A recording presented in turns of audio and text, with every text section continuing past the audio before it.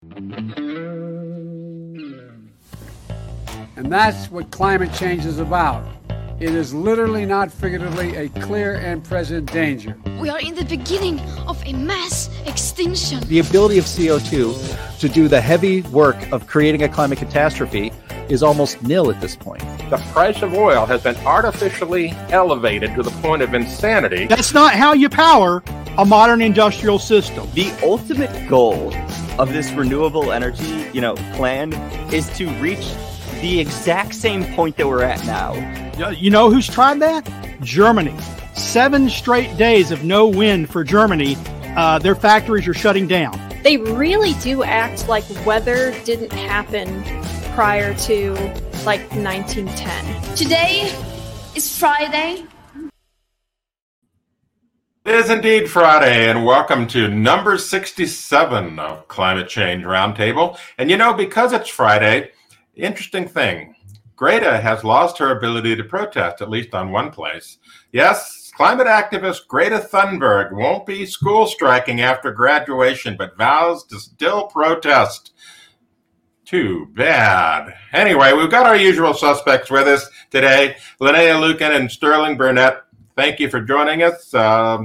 It's Friday, and we've got a chock-full, feature-packed, super rich show for everybody. Hi, guys. Hello. So, no comments, huh? Yeah, nothing too much. I just can't think this girl isn't in the news anymore. I think it's worth pointing out that she was a 20-year-old high school graduate. I don't know how many people stick around for 20 years, don't graduate until they're 20, but she's, she gets invited to the halls of Congress to testify. It only took her 3 extra years to graduate. Oh, well. So anyway, at least that we won't hear about that story anymore. I'm sure she'll try to make herself relevant in other protests. But I think she's fast becoming the munchkin that was. Anyway, so speaking of munchkins and climate and so forth, there's another thing going on in Montana. There's a climate trial, basically a bunch of kids versus the state of Montana, saying that they're trying to set precedent. It's like, well, they've tried this in 6 or 7 other states, trying to sue the state, to say that the state is harming them because they're not doing enough to save the climate. It's the state's responsibility to save the whole globe or something crazy like that. And as I recall, in these other 6 or 7 incidents, the state courts and the Supreme Court of the state just struck them down as being irrelevant. Guys, what do you think about this? Is this a lost cause, or are they going to get one that sticks?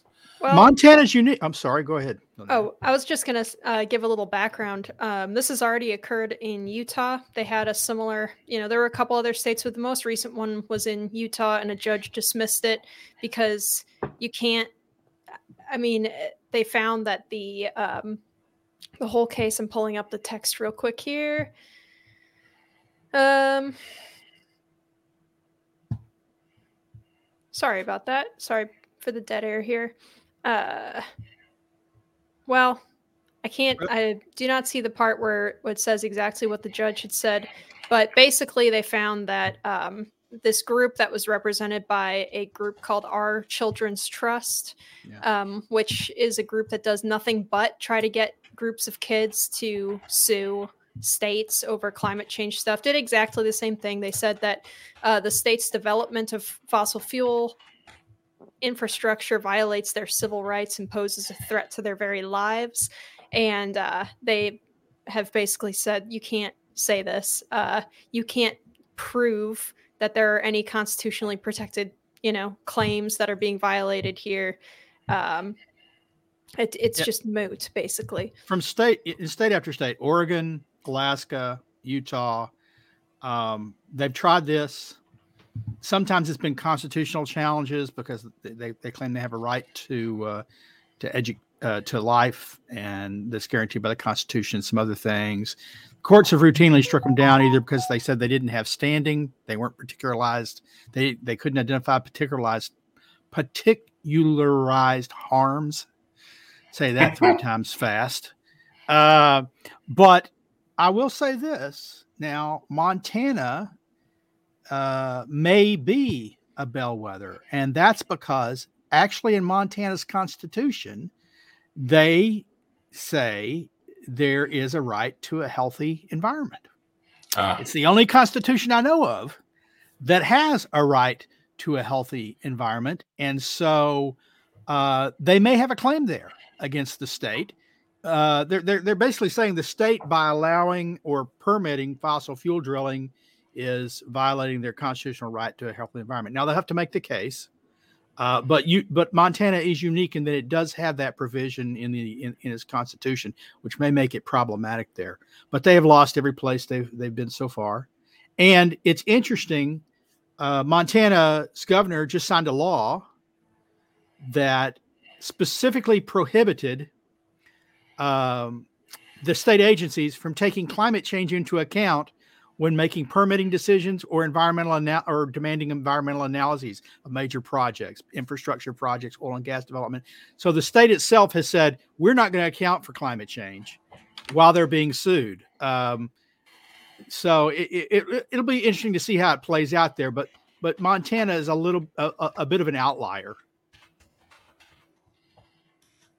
Yeah. So, hopefully if they win this thing, maybe the courts will send them to the Dutton Ranch to live out, a healthy lifestyle in Montana. Right? Yeah. Right. Well, if the kids are right, then there is no healthy lifestyle in Montana. So maybe they send them to Wyoming or something. I don't know. Yeah, Montana's about to become unlivable because of climate change. It's too bad. Right. Yeah. Right. Now, see, that's the problem is they may have a right under the Constitution to, I forget what the wording actually is, but it is like a healthy, clean environment, something like that. I forget the actual wording, but they'd have to show, I mean, in the end, it's not enough to say you're threatening my constitutional right. You have to show that it's actually doing it, that the permitting is destroying their futures. And I don't think that's a claim that they can make, especially well, they can make the claim. Whether they can win it or not, another question. I meant make out in court. Yeah. I suspect they can't make it out, but especially since I suspect they're all going to be showing up in fossil fuel powered vehicles at the courts when they make their arguments. Yeah. Okay, so that's the front side of madness this week. Greta can't protest at school anymore because she's graduating at 20, and the Montana climate kids are trying yet again to make climate an issue. But the real craziness this week is centering around El Niño. Yes, indeedy, folks. El Niño is back. The National Weather Service has issued an El Niño alert. It's there. It's happening. It's real. Oh, no. And, of course, the Weather Service, when they put out their bulletin, they put it out in a mostly factual basis. But, of course, lots of folks are spinning this into all kinds of things. Now, we have a nice graphic that shows the current state of the Pacific Ocean. There it is. You can see the El Niño, that big red streak coming from the west coast of South America all the way stretching across the Pacific. It's going to get bigger and bigger, and it's going to change the character of weather through much of the world, because the Pacific Ocean and its temperature is the big kahuna of determining weather and climate on Earth, next to the sun anyway. So what's happening now is that we've got the predictable doomsday predictions coming out of the media. The media is talking about record warming. They're talking about new temperature records and extreme weather. So this is going to be the usual hype that we've seen before. I mean, they were saying the same thing about La Niña. La Niña is going to bring destruction. So now El Niño is going to bring destruction. Basically, it's destruction 24/7 throughout the media. They just don't seem to be able to get off of this disaster porn. That's why I've long claimed it's not science. If it's hotter than normal, it's climate change. If it's colder than normal, it's climate change. If there's more hurricanes, it's climate change. There are fewer hurricanes, it's climate change. You can't pin down. You can't make a prediction, because any result they're going to blame on climate change. And the interesting thing about this El Niño, so they've been warning about this now for 2 months. They've been talking about El Niño. And one of the things that they consistently warned about in these discussions is that it looks like because of where ocean temperatures are, they will push temperatures past the 1.5 degree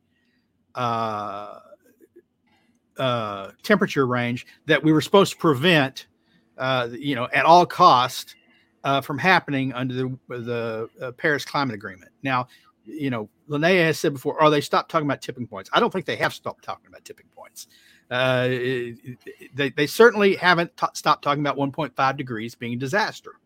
And yet, if they are right, and I saw today that there's indications that it's already reached now 1.5 degrees just with the onset of El Nino. We have now surpassed what we were supposed to prevent with Paris. 8 years on, it's happened, folks. The world is going to end.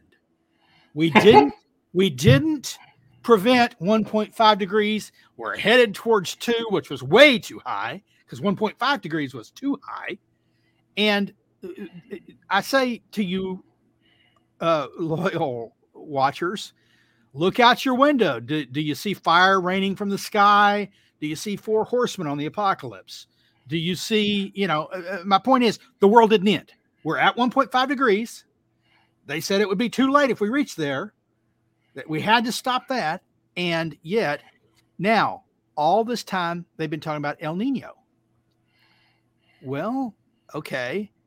1.5 degrees doesn't care whether it's caused by El Nino or climate change. It's still 1.5 degrees. My suspicion is that now that we've reached it, they'll stop talking about El Nino altogether. Or it'll only be an afterthought. We've reached the 1.5 degree threshold. I don't know how they're going to play it because we've reached it and the world's not ended.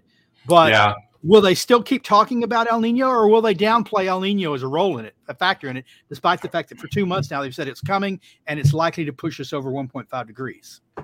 I think the media outlets that have a modicum of integrity left will still talk about El Nino. But the other places, like The Guardian and Grist and so forth, they'll just run with it. It's climate change. Oh, no, we're at the end of the world and blah, blah, blah, blah, blah.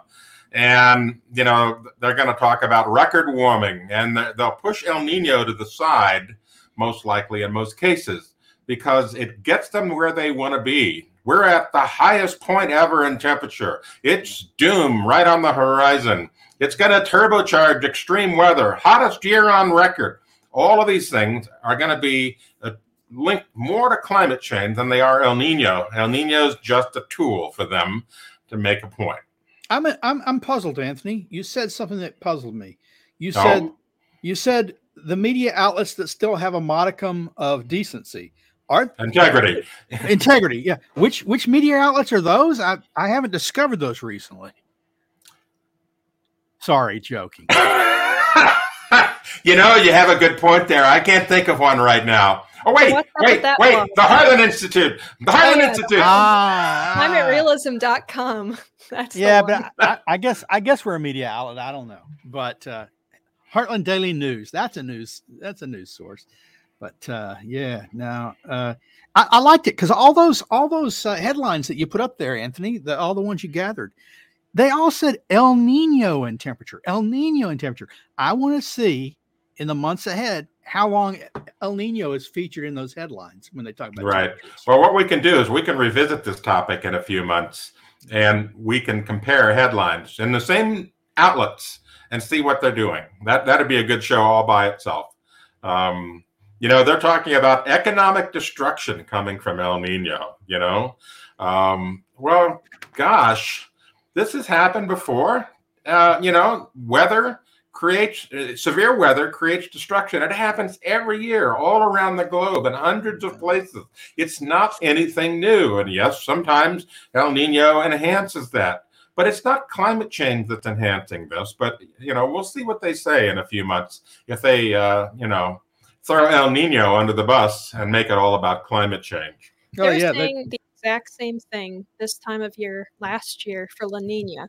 Yeah. They were saying that climate change is juicing La Nina. It's making it worse than it's ever been before. It's amplified. We're having all this rain and flash flooding and stuff because of it. And they're going to say the same thing for El Nino. They say that what climate change does is it amplifies the effects of previously existing cycles, which obviously there's no way for them to back that up. But yeah, I want to see how they handle El Nino and La Nina and the Pacific Decadal Oscillation and the Atlantic Decadal Oscillation and the Indian Ocean Bipole and all of those in the climate models, because they don't account for those things in the climate models. They can't model them. And so it's hard for them to say it exacerbates, or what was the term you used, Linnea? Amplifies. Amplifies. It's hard to say that since they don't even know how these things work and can't model them. I'd think that if it was hard to say it, that they wouldn't say it, but they say it all the time. So they clearly don't have very much of a problem with saying it. Yeah. It's hard to honestly represent that claim. Correct. That's different than mouthing the words. Yeah, I agree with you. All righty. So, let's start looking at some facts. We've got a sheet here from Climate at a Glance called Facts About El Nino. El Nino and global warming together. Okay, so this is a picture here of the last really super El Nino that happened. And you can see that red streak going across the Pacific Ocean. That was from 2015. That warmed the globe significantly. And interestingly enough, it's been cooling since then. It's now cooler across the globe than 2015. If climate change was accelerating warming, what's up with that? Anyway, so you can see that big red streak going across the ocean there. But some interesting points further on in the article tell us that, this has been going on for years and years. And if you look at the removal of El Nino from the trend in climate, and Dr. Roy Spencer did this, he took it out, and it doesn't, the El Nino doesn't make any difference in the climate. It really doesn't. It's an event that happens, maybe for a year, and we'll get a spike, and we might get a bit of a bump in the whole global temperature, just a little bit. But then it starts cooling off, just like it has from 2015 to present. And so the cycle that's going to happen with this year's El Nino is going to boost us to a new record high, never before seen in the history of mankind. And then they're going to wail and scream about that. And then they're going to go quiet when the temperature starts dropping after that. Yeah, eight years of no warming, 8 years of cooling or stasis, another hiatus after a 15-year hiatus previously before the last El Nino. And like you say, it's a new record. It's a new record. And, El Nino is dropping it. Right. Linnea, you've been out in the Gulf where temperatures get pretty warm. Would you say that the ocean there, the Gulf Coast, or not the Gulf Coast, but the Gulf waters, are the main influence in the air temperature that you experienced when you were out on these rigs? I don't know if I would be able to say anything about that because I didn't get to touch the water temperature, although many days I thought about it. But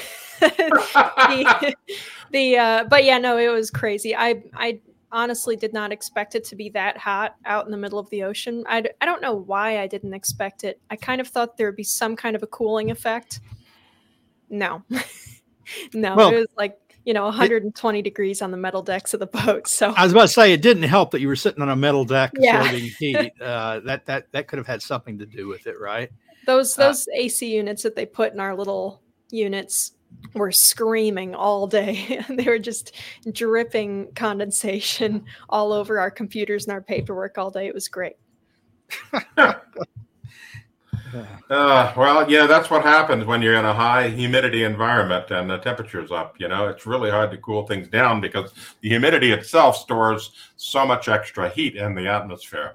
You said something, Anthony. You said they'll say it's the worst temperature in all of human history, as if we've been recording temperatures for all of human history. Right. Well, we don't have thermometers past about 1750. I mean, the very first crude thermometers started showing up about then. We've got some temperatures back then, but just they were hit and miss. So sporadic placement and probably more primitive devices that weren't as accurate. But in the end, they are going to say exactly what you said, that in all of human history or in the past 15,000 years or whatever, when I first started doing this climate change work longer ago than I care to admit, I was told that it was the warmest century in human history in all time. And then they started hedging their bets because people pointed out, like, well, it's not. We had these little ages called the dinosaurs, and it was warmer there. And they said, oh yeah, okay, it's the warmest the last 20,000 years, and then it was the warmest in the last 10,000 years.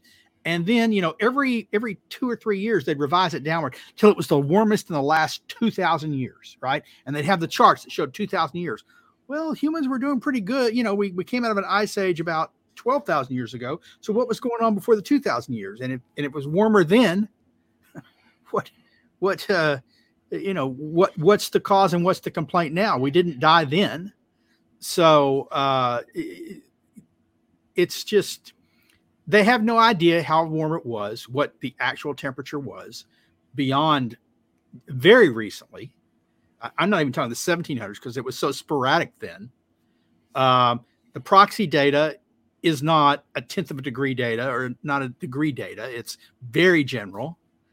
And so basically all these claims, they're just making them up. Well, they can pick any time period. They can pick any time period. Because they're just making it up. A lot of what I've seen on Twitter recently, people have been kind of making fun of the Brits for their heat wave because their, sweltering, killing us heat wave is something in the mid 70s to maybe 80 degrees, and which is funny to us in the United States. And a lot of people have pointed out that the majority of the United States are more in line with like Spain and Morocco than Great Britain. Great Britain is closer to like just Maine or up into Canada. And when you think about it that way, and then you think about all of the panic over warming, and I was just reviewing one of Sterling's climate realism posts about growing grapes for wine in Canada. And I'm thinking, we often mention that they grew grapes for wine of the same varietals that they use in the south of France and in Italy today in Great Britain during the time of the Romans. And so the Roman warm period. Yeah. So to then go and say, this is the warmest time in human history, even since just then, 2,500 years ago, just any minor, surface level knowledge of history would show you that that's probably not the case. We might not have had thermometers back then, but we know what kind of climates something like a grape would like. And if the Romans are bringing grapes over to, Great Britain, which is more in line with Maine than it is with, even Washington State, doesn't work. The fact check false doesn't check out. You know what we call 80 degrees in Texas? A mild spring or fall. Yep. True. Interestingly enough, I can't remember where I saw it, but this was like maybe a decade ago. I saw an article where someone was claiming that the Roman warm period was caused by the Romans themselves, because they were smelting lead for their piping system. And, they were making concrete, which is CO2 intensive and all this other stuff. And they were trying to blame the Romans for the Roman warm period. It's mind-boggling the lengths these people will go to. Well, if so, one more thing to thank the Romans for, right? Because that's when they were the Vikings were setting up permanent. There you go. There it is. Right? Han Dynasty. I wonder if they mention in here during the time period that Marco Polo was in China, they actually were using natural gas to light fires and to keep small like pilot lights burning for them to use as cooking fuel. Over there in China in some places, because it was just seeping out of the ground and they would capture it somehow and use it. And they were like, wow, this is amazing. This is like the fires at Delphi. And they didn't quite know how to describe what it was that was happening, but I'm sure that was contributing to warming as well. Oh, no. Right, and then the fall of the Roman Empire. The fall of the Roman Empire, it got cold after that, right? So it's perfect correlation, right? Yeah, cold and deadly, by the way, not cold and better for us, cold and deadlier for us. As far as the Han Dynasty, so they're using natural gas. In the end, what they were doing was they were saving us from climate change, right? Because they were burning methane that was seeping into the atmosphere and converting it to CO2, which is not as powerful a gas. Yeah. I wonder what the carbon emissions are burning pitch for warfare. All right. So the common theme with all of these warming stories that's coming up is going to be tipping point. The 1.5 degrees centigrade tipping point. We've hit the tipping point, and everything's going to go sideways after the tipping point. And that's going to be one of the things they're talking about, because they arbitrarily set in the Paris Agreement this 1.5 degrees centigrade tipping point. Now, we have a Climate at a Glance piece talking about the 1.5 degrees Celsius of warming. And if you go a little further down in the article, you'll see that, it's just basically a claim pulled out of nowhere. But climate alarmists and the IPCC say we need to limit to 1.5 degrees centigrade. But it's just not something that you can get your head around, because it's not something that you can. I'm at a loss for words here. Sterling, help me out. It's just being pulled out of thin air, basically. Okay, so down here, if you look at this European graph, right down here, there it is. This is the temperature record of Europe, right? And if you look over there, over on the far left-hand side, comparing it to today, you can see we've already reached, at least in Europe, since then, 1.5 degrees centigrade of warming. It's already happened, and yet Europe is still there. What's up with that? Well, and also, it conveniently, that little time slice there conveniently starts in the middle of a little ice age, right? If it went back another 700 years, you'd be in the Roman warm period, or a few more years, and you'd be in the medieval warm period. It's interesting when they often pick their time periods very conveniently. I've been dealing with this Arctic ice for a couple of weeks now, and they always show the Arctic ice decline since the nadir. Oh my gosh, it really dipped bad, and they don't show you that the Arctic ice was probably at its peak for the century, the 10 or 15 years before that. In fact, we didn't have any good records, unfortunately. Earlier in the century, the evidence from shipping is that it was as low then as it is now. Yeah, but they don't like to look at history. What's the common problem with the media and climate alarmists today. They do not want to look at history. What they want to look at is model projections. They want to look to the future, and they want to make the future scary so that you'll, do what they say. And that is reduce your carbon footprint, reduce your travel, reduce your meat consumption, reduce your heating and cooling in your home. All these things are going to be necessary to save the planet from the dangerous tipping point. That's going to be the mantra.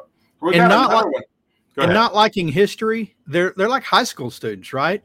What can we learn from history? Oh, history. Oh, let's not.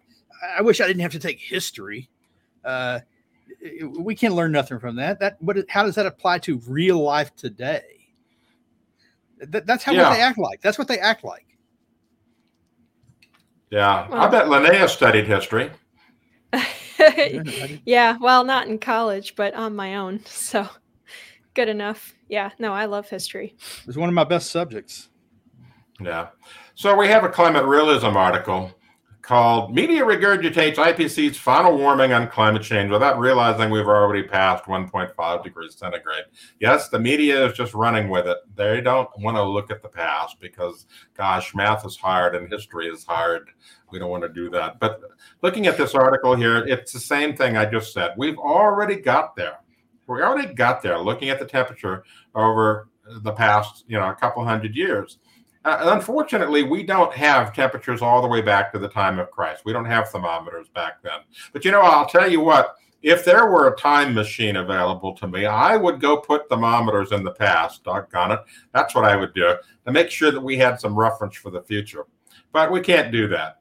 And so, every time a climate alarmist talked about tipping point, you should also tell them, look at history, look at the Roman warm period, look at the medieval warm period, look at what happened when we came out of the ice ages. All of these dramatic changes in temperature that occurred long before people started driving SUVs, we had coal-fired power plants or natural gas-fired power plants or whatever the blame of the day is. These things all happened well before humans had any emission footprint of any kind. Well, except for the Romans and their concrete. Yeah, right. The Romans and their concrete. I will say that Roman concrete is still around. It's very good stuff. Lead smelting and steel production for swords, I guess. Iron. I don't think they had steel. I think they used iron swords. Yeah. Oh no. Time is running out. When is this from? 2007. 2007. Mm-hmm.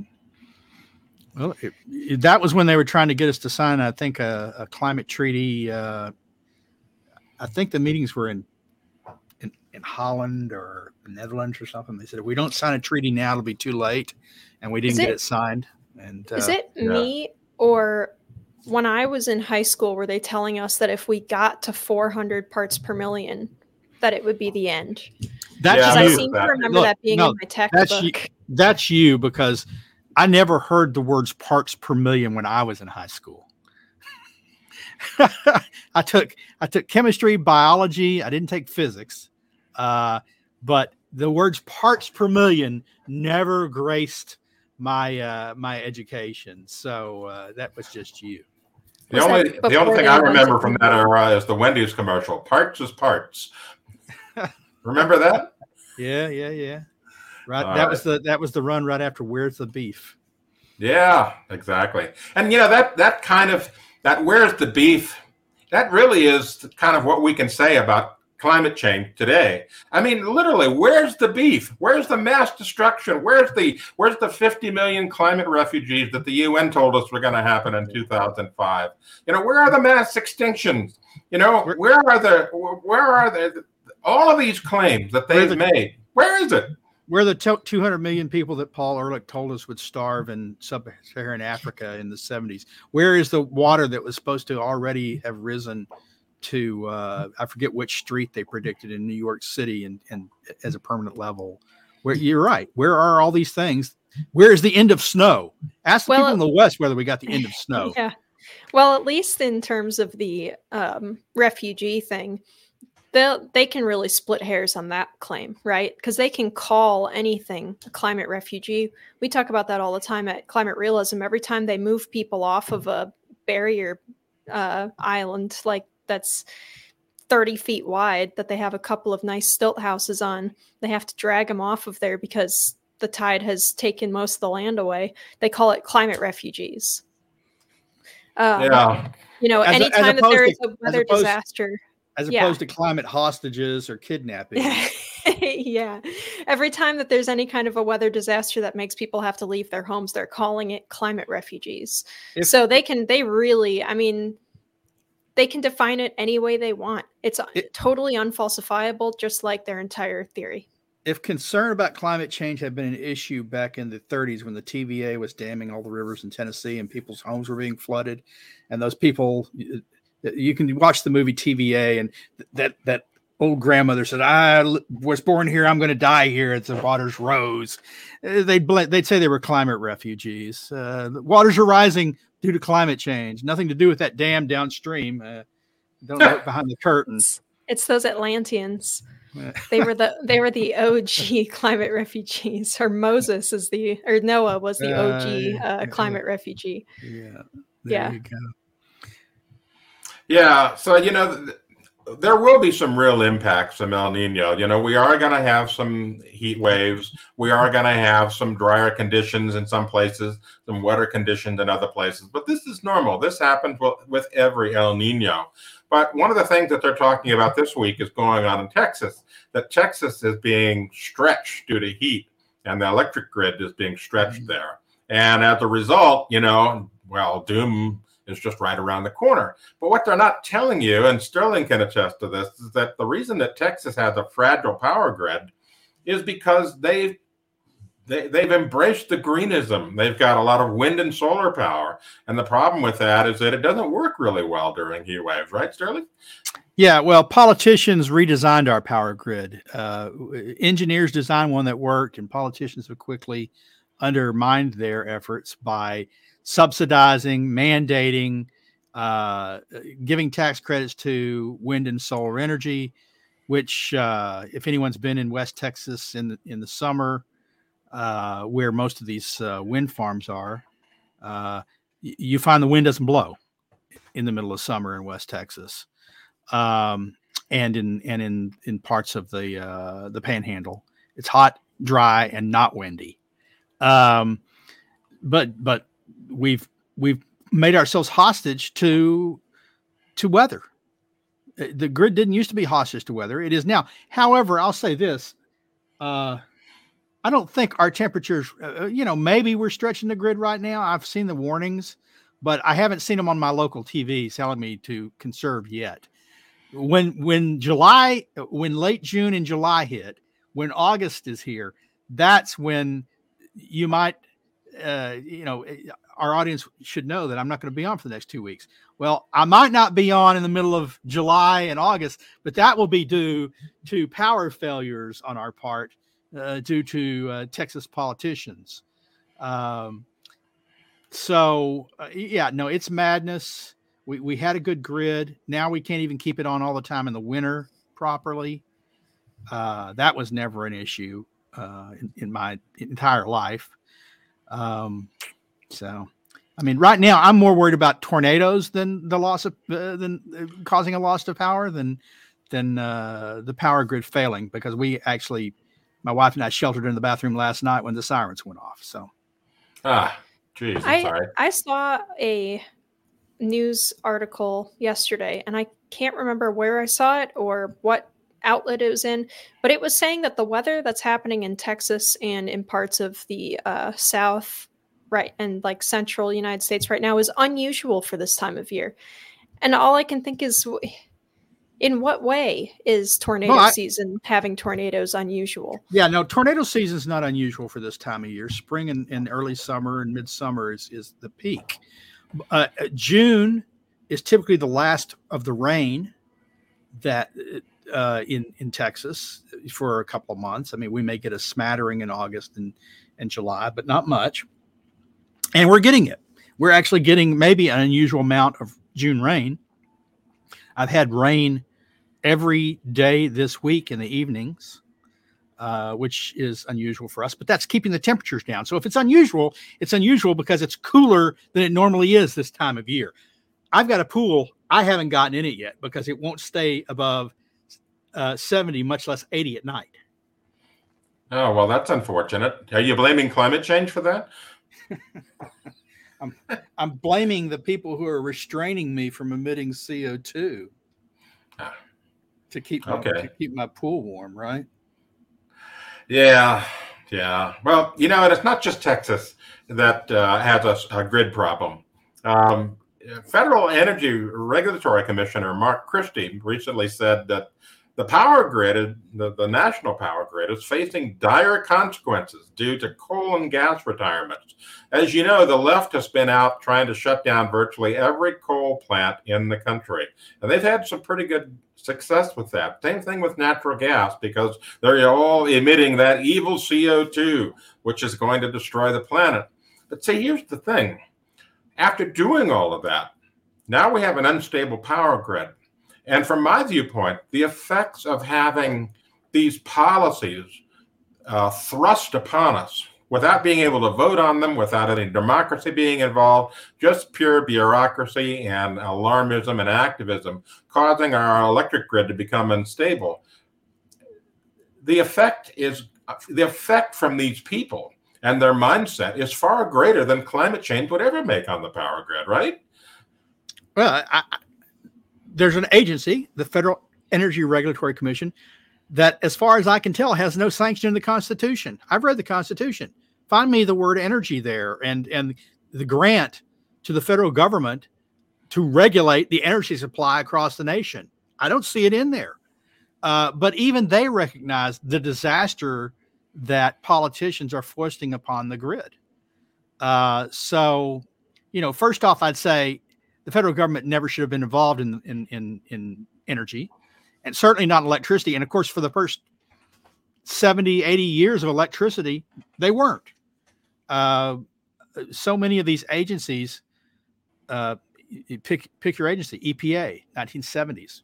We had 200 years almost of the United States without an EPA, and we didn't all die. Department of Education. Well, no, people did die, just not from climate and other related issues. Yeah. Somehow, I don't know what the state of climate justice was then, but I'm sure that's what Johnson was talking about in the 60s when he was talking about justice, was climate justice. So look, FERC has its problems, but the main problem with it and the Department of Energy and the EPA and all these, as far as I believe, is that I've read the Constitution and I don't see the federal government being assigned that power. Those powers were left to the states or the people therein. Now, I know the courts have gone along with it with a wink and a nod, but they're illegitimate and they're bad. Just like every other agency they've created, I can't think of a single one, not one, that was created to solve a problem, that the problem has been solved and hasn't gotten worse in some way or another. Do you think our test scores are up since they created a Department of Education? No. Yeah, no, of course not. That's a whole other show, Sterling. No, it is. But I'm talking about any agency. Housing and Urban Development. Has it solved homelessness? Billions poured into it, and they want more all the time because they've done such a good job up till now.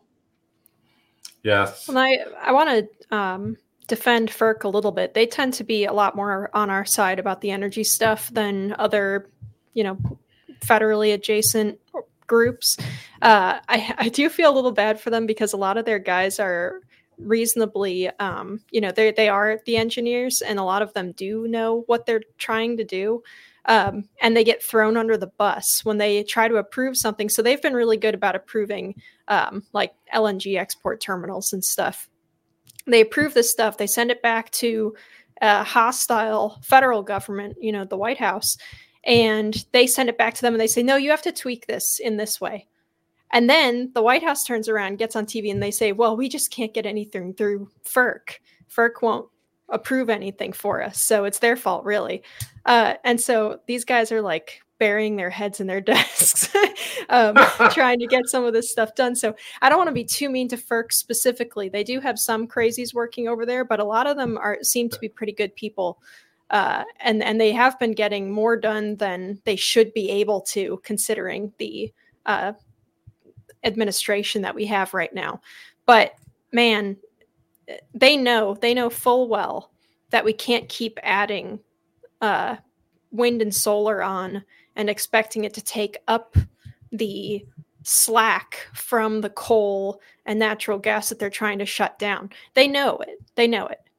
Yeah. I heard one of their commissioners said recently that they expect serious rolling blackouts more and more often because of this. And they, some of the guys over there are definitely frustrated with this because they know they're the ones that are going to get thrown under the bus for it.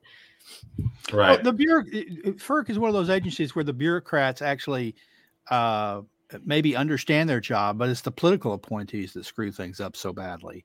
And now they come and go. So sometimes FERC's doing a good job. But my point is, it shouldn't have a job to do.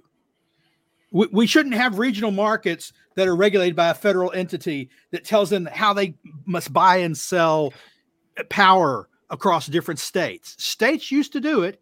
Their power grids worked. It's only once the federal government got involved with creating regional markets that need to be regulated and having to sell electricity wholesale across state lines and then having to design where the power lines will go that everyone must agree with, that these problems have arisen. And that's all driven by climate change alarm. Exactly. And there's another problem associated with wind and solar that hasn't really been talked about, and that's something called saturation. The problem is that the electrical grid was designed for significant points of generation, such as a coal plant or a nuclear plant or a hydroelectric dam. And then the points would distribute from that point outward. But now what's happened is we've got these natural gas plants shutting down, the coal plant shutting down, and those points are no longer producing electricity, but we've got these scattered bits and pieces of solar and wind farms and so forth and so on. Well, the grid was not designed to work that way. It was not designed to have this hit and miss power distribution points. And so what's happening now is they're reaching power line saturation in some places. And as a result, they can't get the power to where it's needed the most. And they're having to basically just dump it. They can't do anything with it. Distributed generation is a real problem. Look, Texas was building wind turbines before we had power lines to ship the power. They were spinning. I hate to call them spinning reserve. They were spinning waste for years because we didn't have the power lines from where the wind blows to where the power was demanded. And so, once again, politicians interfering in markets, trying to, the bureaucrats said, look, if you tell us we got to have wind, we're going to have wind. And they went out there and they said, here's where wind makes sense. Start your bidding. And then they said, oh gosh, how are we going to get the power that you're now generating to Dallas or to Austin or to Houston? Oh, well, we got to have a huge expansion of the power grid. And we're going to voice that on. We didn't tell the taxpayers. We didn't tell the ratepayers they're going to be paying for this. But now we're going to ladle billions. I think it was $9 billion they ladled on ratepayers after the fact because they built the wind turbines and now they had to distribute it. And of course, you didn't mention this, Anthony, but it's not as if every megawatt, kilowatt of electricity that is generated at point A arrives at point B, C, or D, because the longer it travels along a power line through transformers and things, the more power is lost along the way. So you have to overbuild wind and solar to get the power that you anticipate, not just because they're intermittent, but because they're so far from where the power is needed. Right. Yeah, the whole thing's a train wreck. And to sum it up, wind power blows. It's just that simple. Anyway, so we got some questions. We've got questions. We've got answers, hopefully. Let's see some of the questions that have come in so far. We've got, has anyone noticed that every summer forecast in the U.S. is warmer than average? There's no cold anywhere. Well, that's basically the narrative. And no one in the powers that be want to talk about a cold summer because, gosh, that would just ruin the whole climate change thing, right? Well, and this year, it may well be a little warmer because of Niño and everything. So I wouldn't be surprised by that this summer, maybe further to the east. But, oh, well, actually, you know what? It's already been a super cold start of summer at Mount Washington. So, yeah, that's been a bad time. Tell that to Mount Washington or some other places that have been getting unusually cold weather with snow. Right. Mount Washington set a record. It is now June 16th, but by June 12th, they had already set the monthly record for snow at Mount Washington, New Hampshire. And they're forecasted for more in the coming week. That's correct. Yep. And now the vineyards that are in the Northeast are asking the federal government for relief because of disaster due to the cold and frost that they didn't anticipate happening, because it's going to be warm. Climate change tells us it's going to be warm. It's going to be hot and all that stuff. Vineyards and orchards both. The fruit trees are also. Right. I'm not sure what that question means. Have his cycles into. Okay, it's part two of this question, I guess. How many El Nino cycles have we seen in the last 50 years? Well, it's about 50-50. We are either in one or the other. I did a climate realism piece a few months ago where we looked at the number of cycles, and there have been, about 26 La Nina cycles and 25 El Nino cycles, I remember. Then not all of them are strong. Some of them are really strong. Some of them are just mild. But, they go back and forth all the time. It's normal. And it's back and forth, back and forth. And depending on where it's at, depends on how the jet stream gets redirected, how much moisture gets injected into the atmosphere from the Pacific, and so forth and so on. And so it's not anything new. And it's a normal process that goes on in the atmosphere. It surprises me that it's that there are that many in 50 years, because sometimes these things hang on for more than 1 year. Yeah, well, the last La Nina cycle that we're just coming out of lasted 3 years? I know, and maybe my number about the number of years is wrong. It might be 75. I think it goes back to about 1950 or whatever when they first started looking at it. Yes, that's 73 years. Yeah, but yeah, it's about evenly balanced in modern history since 1950 is how I recall it. Next question.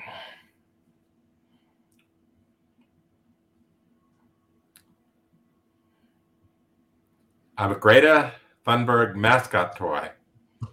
Is it a chew toy? We got to get one of those. Is it a chew toy for pets?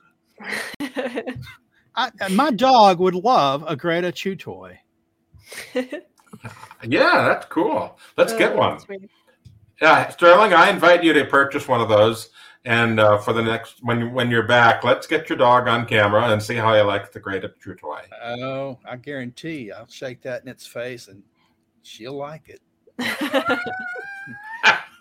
If it's a stuffed animal, they always like it. It may not last. It may not last long, but she'll have fun with it while it does.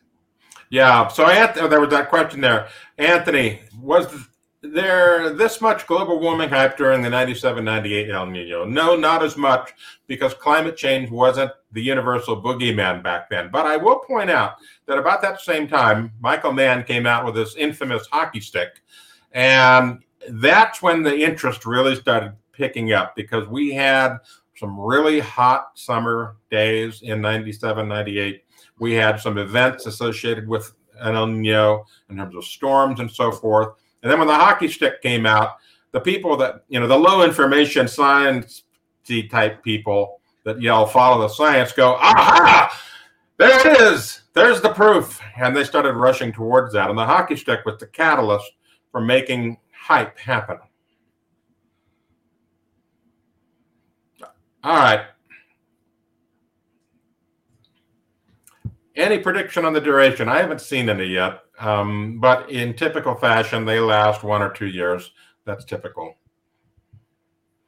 Glaciers melting in Glacier National Park. Well, yes, the glaciers melt every summer a bit. Yeah. Glaciers had to take down that sign. Yeah, glaciers. Yeah, they did. They had to rescind the sign because they were idiots by putting it up. They were wrong. But glaciers have been melting in Glacier National Park since it was declared a national park, and before. There's a lot of evidence that the glaciers were much more extensive before Europeans got there.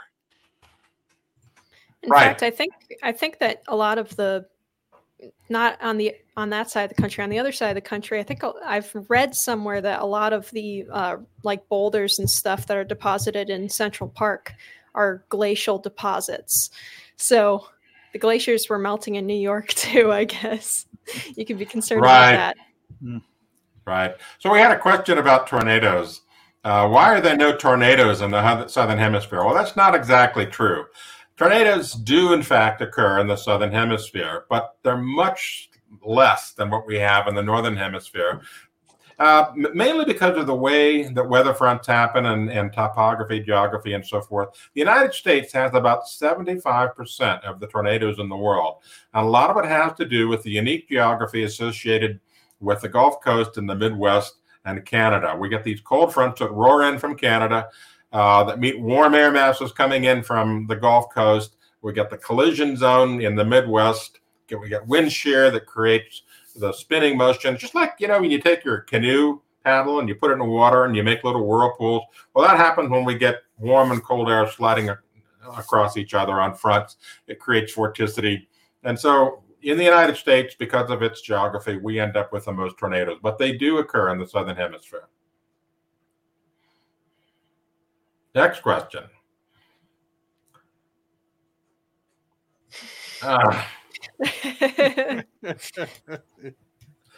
quick. Rapid attribution. Yeah, I suppose that in fact it will contribute to the sea level rise slowing, right? I mean, if their theory is right, it should slow because it's blocking the sun, and so the water's not heating, so we don't have thermal expansion.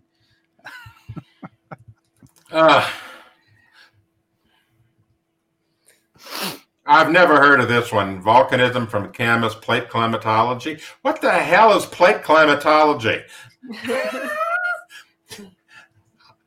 I have no idea what plate climatology is. And I'm not familiar with Camus. No. Anyway, I think you mean plate geology. Plate out? Tectonics or something. Okay. Do we have any more questions, or are we done for the day? I saw this big word out there, so who knows what that means? You know, someone asked when we're going to look into the Thacker Pass lithium mine. That might be something worth looking into. If we're putting in a lithium mine, then that sounds probably like a good thing. Take some of that away from China. Well, I suspect that it won't be long before the EPA asks them to withdraw the permit. I mean, that's what they did in Minnesota. That's what they did in Minnesota. They're about to break ground on a nickel mine in Minnesota. Yeah. They've got all the permits, and the EPA goes to the Army Corps of Engineers and said, "Can you withdraw that permit, please?" And they said, "Okay." Yeah. So I want to point out that because of the wildfires and so forth, Joe Biden has a solution to keep sea level rise from happening. He has announced that by 2025, all wildfires must be electric powered, right? That'll solve it. That'll fix it. Well, so many of them are now, right? In California, when the wires fall to the ground or get knocked down by trees and start fires. Anyway, that wraps it up for number 67, Climate Change Roundtable. Be sure to visit our website, climaterealism.com, climateataglance.com, where you can get facts on demand, and our new energyataglance.com, run by Linnea, who's got some interesting topics there about, what's real and what isn't about energy. I want to thank you both for being with us today. I want to thank our readers and viewers for their submitted questions. And I want to thank you for joining us every week. We'll be back next week with another edition. Sterling won't be here. He's going to take a much needed vacation for a couple of weeks. Yeah, he'll be back in a couple of weeks. We'll have some guests coming up in the next couple of weeks and some new topics for you. So for the Heartland Institute, Linnea and Sterling, I'm Anthony Watts, Senior Fellow for the Heartland Institute, wishing you a good day and a great weekend.